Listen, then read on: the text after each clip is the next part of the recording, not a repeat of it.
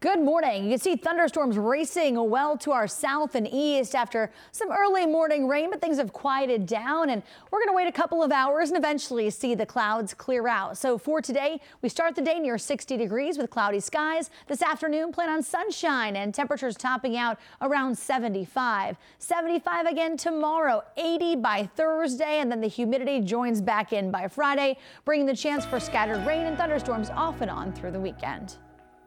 Good morning. Good morning. Welcome to Daily Dose. Fletcher Keel, Stephen Albert, and Lacey Roberts bringing you the biggest headlines happening right now across greater Cincinnati. We're going to start with an unfortunate deadly shooting that happened out in Mount Airy. An investigation. This happened broad daylight yesterday, so not a lot of details with this investigation, but we do know one person has passed away here. Yeah, and that person was a 22-year-old man, and they found him dead when they did arrive. And investigators were shifting behind the back of that apartment, assuming that's where that encounter took place. But again, like you said, not many very details except for this happened again in broad daylight. It's like these shootings are happening earlier and earlier in the day with no regard. And so, of course, they're going to be talking to those neighbors, saying a lot of people were home when this happened. So hoping that they find some details as to what really happened there. Yeah, so we'll stay on top of that investigation as more information comes out. One of the big stories happening yesterday, former UC head basketball coach Bob Huggins was on WLW radio, just doing a call-in over there with Bill Cunningham, and said some homophobic slurs. So he apologized for it in a statement, but the university is also responding as well. Yeah, that's right. West Virginia. Yeah, West Virginia University. I believe we have reached out to UC to see if there's any comment. I don't know who specifically that was. I know we reached out. I don't believe we've heard back. But yeah, a statement by Coach Huggins saying that there's no excuse, being as accountable as you can be, as we've seen others be in similar circumstances, and the university not saying much, just saying that, pending review under investigation. So not much happening in terms of moving the story forward, just a big talker not only here in Cincinnati with the Obvious Times, but pretty much a national sports story as well. One of the few, we'll talk about one another, that is kind of centered here in Cincinnati this past couple days. Yeah, absolutely. Yeah, we got a lot happening in the sports world coming up. We'll be keeping an eye on what happens to Coach Huggins, whether that's suspension, whether he's fired, but we'll just keep an eye on that as it goes through the day. Also happening, speed limits. This is kind of an interesting one. It's kind of the interpretation how the city can set speed limits, and they believe that there's a way they can lower some speed limits on some roads to keep more people safe. We've done a lot of stories about pedestrian accidents and just car crashes in themselves. That's right. City council, city leaders always working on a lot of pedestrian safety, like you said, and now they've learned that they now have the power to lower some speed limits on certain streets, and that was the big debate of how do we do this? They're putting in the speed cushions, crosswalks and everything, but now they can lower those speed limits in those certain areas, so they do have to consider still like business districts, schools like that. They can't really up that speed limit or lower it, in the 35 mile per hour zone.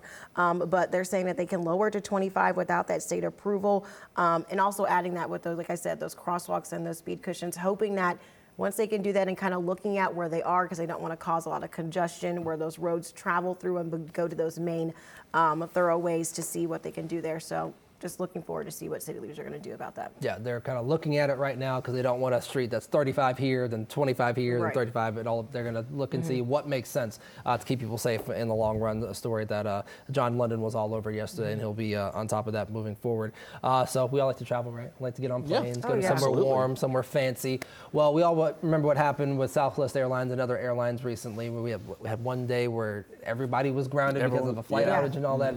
Well, the federal government and the Biden administration hopes to give you, the passengers, some relief if the airline is at fault, not for weather, but if the airline is at fault for some issues and making sure you're taken care of. Yeah, refunding the cost of your ticket, maybe some vouchers for food, lodging, et cetera, which some of that, maybe not the ticket refund, but sometimes if you're lucky, if you get a good airline or a good gate attendant, you can usually get kindness. Yeah, you can usually get a voucher or of some sort anyway. But yeah, we've seen this. I was impacted by this a couple years ago coming back from my honeymoon.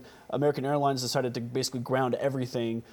So my wife and I had a whole day running around an airport in the Dominican trying to find a flight to get to the continental United States. It wound up working. We had some travel insurance, lost a little bit, wasn't incredibly negligible, but you got to think there are people who plan whole years around family trips, who save for an entire year, multiple years, and try and get it. And then if something like that happens, what's going to happen to them, what's going to happen to that money. So the administration definitely trying to look out for the American people there. Who knows if this will get passed? There's going to be some opposition somewhere. Yeah. We'll see what those come to and where this gets to. But an interesting proposal, I think. Absolutely, and it's one of those things where airlines have their own set rules, and this is going to be on something on top that will kind of make it mandatory to help the passenger. And a lot of airlines, they have stepped up in recent years, putting more policies in place to protect the passenger, when we've all seen in the past that it wasn't the case. So, like Fletcher said, we'll see where that goes moving forward. Sports betting. Big story in the past couple weeks. It started here in Ohio. Last week, the Ohio Casino Control Commission halted all bets within the state of Ohio on Alabama baseball. Yeah, of all the teams, Alabama baseball. So their independent monitor found some kind of irregularity, halted bets. A couple other states followed suit.